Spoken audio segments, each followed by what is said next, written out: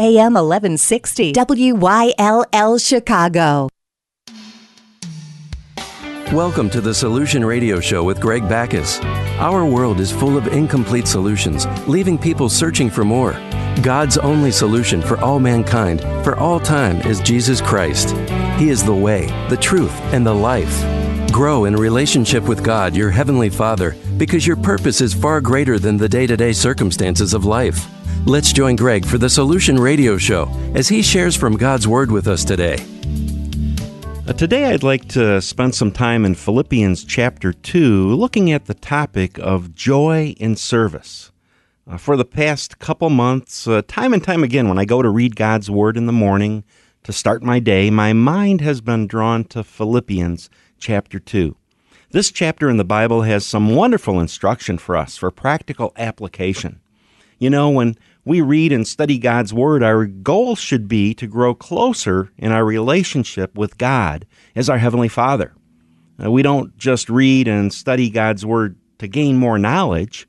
What a tremendous waste of time to only have head knowledge about God and not really know Him or have the practical application of that knowledge to the end that we grow in our experiential relationship with God as our Heavenly Father and living the way that He designed for us to live because of what Jesus Christ accomplished for us.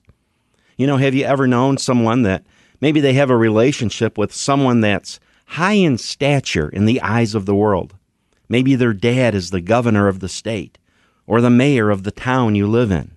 Or possibly their Aunt Millie was once a famous actress. Or their high school best friend now plays Major League sports. Because of their relationship with someone well known in the eyes of the world, they may think highly of their own self-importance. And they make sure that you know who they know. Well, the Creator of the heavens and the earth, He's our Heavenly Father. And it's an eternal relationship that is far more rewarding than what the world could ever offer. It's important for us to recognize that a knowledge of God without a relationship with Him leads to an arrogant and sometimes haughty attitude. We should desire to go beyond just knowing about God to the end that we walk and talk with God as our Heavenly Father. 1 Corinthians chapter 8, verse 1, it states that knowledge puffs up. In other words, knowledge, just for knowledge's sake, will cause the one with the knowledge to be filled with their own self-importance. In Philippians, we're going to see the example of Jesus Christ. He was never arrogant. He was never haughty. Jesus Christ was a humble man. He walked and talked with the living God. He is our example today. The Apostle Paul, when he wrote Philippians, he was in prison in Rome. It was written after he had written Ephesians, and the book of Ephesians shows us the great mystery of the church of the one body, that both the Judean and the Gentile were to be a part of, the same church in Christ, and that now in Christ they have both a full and unhindered access to God. And that includes us today who believe on the Lord Jesus Christ. Ephesians instructs us to endeavor to keep the unity of the Spirit. It doesn't say to make the unity of the Spirit. It's already been made in Christ. We now are to keep it. Well, how do we keep it? That's a logical question to ask. Well, by practically living God's Word towards others while having a tight and loving relationship with the Creator of the heavens and the earth. That's how we can keep the unity of the Spirit. Philippians was written to correct practical error that had occurred in the church. Philippians' emphasis is on being like-minded and in maintaining the unity of the Spirit with a joyful heart. You know, God's children, we are to be as sweet as honey in the sense that people are drawn to us because of the love, the care, and the concern that you have for others. You know, I enjoy hanging out with people that I know hang out with God. Now, if you have your Bible handy, let's start here in Philippians chapter 2. We'll start in verse 1. It says here, "If there be therefore any encouragement in Christ, if any comfort of love, if any fellowship of the Spirit, if any tender mercies," bowels and mercies is tender mercy, It's not a judgmental know-it-all because of knowledge that has puffed someone up. Rather, it's a merciful and tender heart towards others. You know, that's how God has that merciful and tender heart towards each of us. Verse 2, fulfill ye my joy that you be like-minded, having the same love, being of one accord and of one mind. Well, it sort of ties those two verses together in the sense that if there be encouragement in Christ, then be like-minded. If there be any comfort of love, then have the same love one toward another.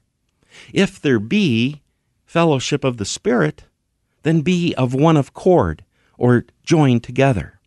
If there be tender mercies, well then, be of one mind. Think the word. Let's continue here in verse 3. It says, let nothing be done through strife or vainglory, but in lowliness of mind, let each esteem others better than themselves. Look not every man on his own things, but every man also on the things of others. You know, we are to do nothing with the motivation of selfish ambition or empty glory, which really has no lasting substance. Isn't that so often the way of the world? You know, quote unquote, do whatever you have to do to get ahead.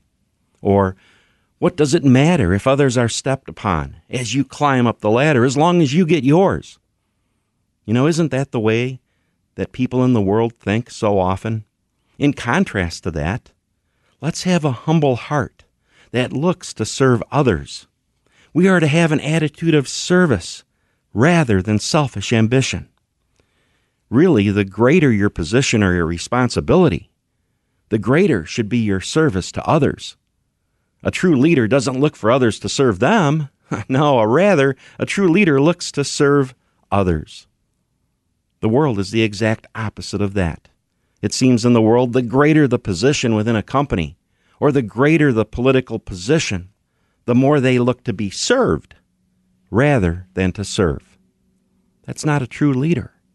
The position was not gained because of service and humility in those situations.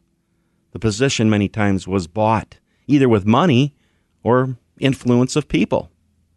Well, let's continue here on verse 5. It says, and in this verse, it's going to give us the key, an essential key, if you have a desire to live a life of service for God to others.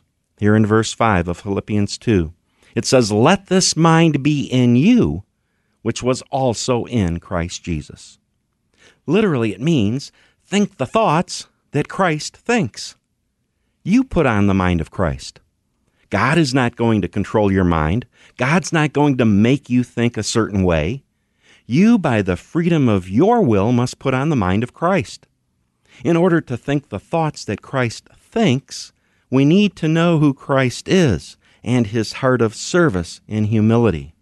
And the next couple verses, they're going to show us the heart that Jesus Christ had behind his motivation for living the life that he lived. Let's continue in verse 6. Who, Jesus Christ, being in the form of God, thought it not robbery to be equal with God, but made himself of no reputation, and took upon him the form of a servant, and was made in the likeness of men. Verse 8, and being found in fashion as a man, he humbled himself, and became obedient unto death, even the death of the cross. Jesus Christ did not use his position as God's only begotten Son for his own personal gain. If anyone could have said, look at me, serve me, I'm God's only begotten Son, it would have been the Lord Jesus Christ. He didn't do that. He didn't use what his heavenly Father had given him to vaunt himself or to try and control others. He came to serve. He served in humility with obedience to God. Just triggered in my mind, I think it's in the Gospel of John, I think it's chapter 13, at the time very near to the Last Supper when Jesus Christ washed the feet of his apostles. And it says, if I quote this accurately, that he served them unto the end. And that word end is not referring to time. It's referring to he did all that he needed to do with a humble heart of service. He carried out in full all that his heavenly Father had instructed him and had shown him that what was needed in order to redeem mankind. So that's so key. Jesus Christ did not use his position as God's Son for personal gain or for selfish ambition. He fully completed all that God had raised him up to do, all the way to his obedience to death on the cross. You know, in just a few verses in this chapter coming up, we're going to see how his example of obedience ties into our putting on the mind of Christ to the end of your obedience, because we too can be obedient as Jesus Christ was. We surely don't need to be obedient unto death, but we can be obedient unto the working that God works within us of his good pleasure to fulfill his purpose of what he's designed for your purpose in life to be. Jesus Christ died for us so that we could live. Let's continue here in Philippians chapter 2, verse 9. It says, "Wherefore God also has highly exalted him and given him a name which is above every name, that at the name of Jesus every knee should bow, of things in heaven and things in earth and things under the earth, and that every tongue should confess that Jesus Christ is Lord, to the glory of God the Father." Wow. The most powerful name in all of God's creation is the name of Jesus Christ. The name of Jesus Christ, the most powerful name in all of God's creation. We'll continue on here looking at Philippians chapter 2. After this short break, please be sure to visit thesolutionradioshow.com.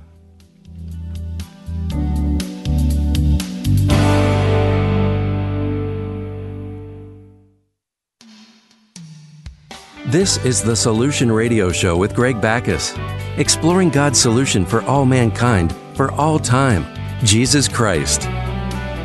We saw before the break that Jesus Christ is the most powerful name, that God gave him a name above all names. Well, it's in the name of Jesus Christ that prayers are answered. It's in the name of Jesus Christ that men and women are saved. It's in the name of Jesus Christ that's greater than any disease or sickness. The name of Jesus Christ is greater than the name of depression or suicide or emptiness or cancer or hate or violence or weather disasters. The name of Jesus Christ, spoken on the lips of believing, it always, always brings deliverance. Deliverance like the Christian church, for the most part, has not seen since the first century. But you know, God has not changed. God is still there. That name is just as powerful today as the day that God raised Jesus Christ from the dead. Religion, tradition, fear, ignorance, all of those have stifled the power and the authority found in the name of Jesus Christ in the hearts and lives of God's people. It's time that we come back to God's Word. It's time that we come back to a relationship with God as our Father and recognize what He has given us in Christ. And part of what He's given us is that we can use the name of Jesus Christ and expect things to happen. You know, when the name of Jesus Christ is spoken, it always will cause a reaction by those that are within hearing distance. Either their reaction will be one of joy or their reaction will be one of anger. You know, let me ask a question. Why do governments and unbelievers try to shut down people's freedom to speak the name of Jesus Christ? Why do they do that? Because we are in a spiritual battle. That's why God's archenemy, the devil, does not want that name spoken. Because as it says in verse 11, every tongue should confess that Jesus Christ is Lord, to the glory of God the Father. Those in opposition to the name of Jesus Christ, they are in opposition to the one true God. They may win temporary battles in the arena of public opinion or the corrupt courts of our day, but they have lost the eternal war. Jesus Christ has been raised from the dead, and there is no other name given among men whereby we must be saved. Because of Jesus Christ's humble obedience, God has highly exalted him and set him at his own right hand. Now let's continue here in Philippians 2 in verse 12. It says, By us, well, before I read the verse, by us putting on the mind of Christ, we are able to be obedient in service to God, just as Christ Jesus is. And verse 12 is where we're going to see this. It says, "Wherefore, my beloved, as you have always obeyed, not as in my presence only, but now much more in my absence, work out," and that word work out is to produce or to demonstrate your own salvation or your wholeness with respect and obedience. The text there in the King James says fear and trembling, but both of those verses would be much better translated and based on their meaning as respect and obedience. So let me read that verse again. "Wherefore, my beloved, as ye have always obeyed, not as in my presence only, but now much more in my absence, produce or demonstrate your wholeness with respect and obedience." Remember, Jesus Christ said in the Gospel of John that he always did the Father's will, and that of his own self he could do nothing. We too are to look to the Father, to do his will, and to serve him by his direction. Verse 13 shows us how. "For it is God which works in you, both to will and to do of his good pleasure." Wow! God works in you. The creator of the heavens and the earth works in you. How does he do that? Well, when a man or a woman becomes born again of God's Spirit, they receive from God his gift of Holy Spirit. The gift is in every fiber of your being, and it restores each of us to what Adam lost in the Garden of Eden, and really so much more, because it's unconditional. It's eternal life spirit. You're now complete in Christ. You have all that the Father has made available in Christ. Since you have received all that he has made available in Christ, you are able and worthy to receive direction and inspiration from the Creator of the heavens and the earth. God is in every fiber of your being. He is intimately acquainted with your heart and your life. His Spirit within you is the real you. You are uniquely outfitted to do the works that God has prepared since before the foundation of the world for you to do. You're not your own. Your Father works within your heart and life with thoughts, desires, inspiration. He is many times very specific, to the most minute detail. And then other times it's just quite general. But as you move in the direction of the directing of the Spirit, the specifics become known. A tremendous verse that ties into this Philippians 2:13 is found in Ephesians chapter 2. Let's read here verses 8 through 10.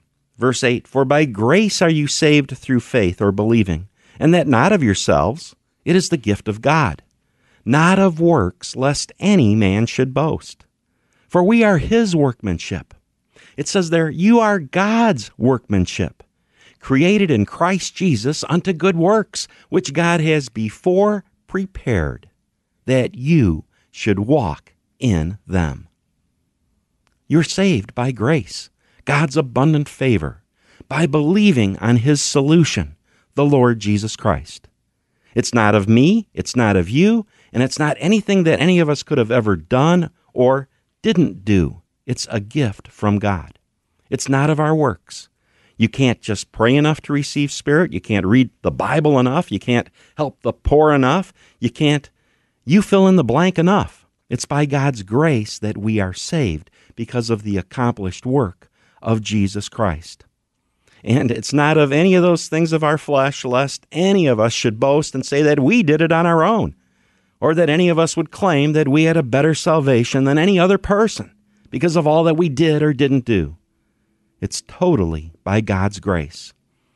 Then this remarkable verse in verse 10, let's read it again. "For we are his workmanship, created in Christ Jesus unto good works, which God has before prepared, that you should walk in them." We're God's workmanship. We're his masterpiece. We are created in Christ Jesus. Of our body, soul, and spirit, what part is created in Christ Jesus? It's the Spirit, the gift of Holy Spirit that each of us has received in the new birth. That's the part that's created in Christ Jesus. And unto what purpose? unto good works. These are the good works that your Father has prepared for you to do. These works are proceeding from God's working within you according to His good pleasure, as we saw in Philippians 2:13.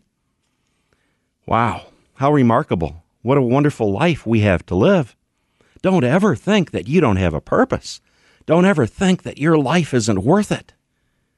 Your life is worth all that God has to give.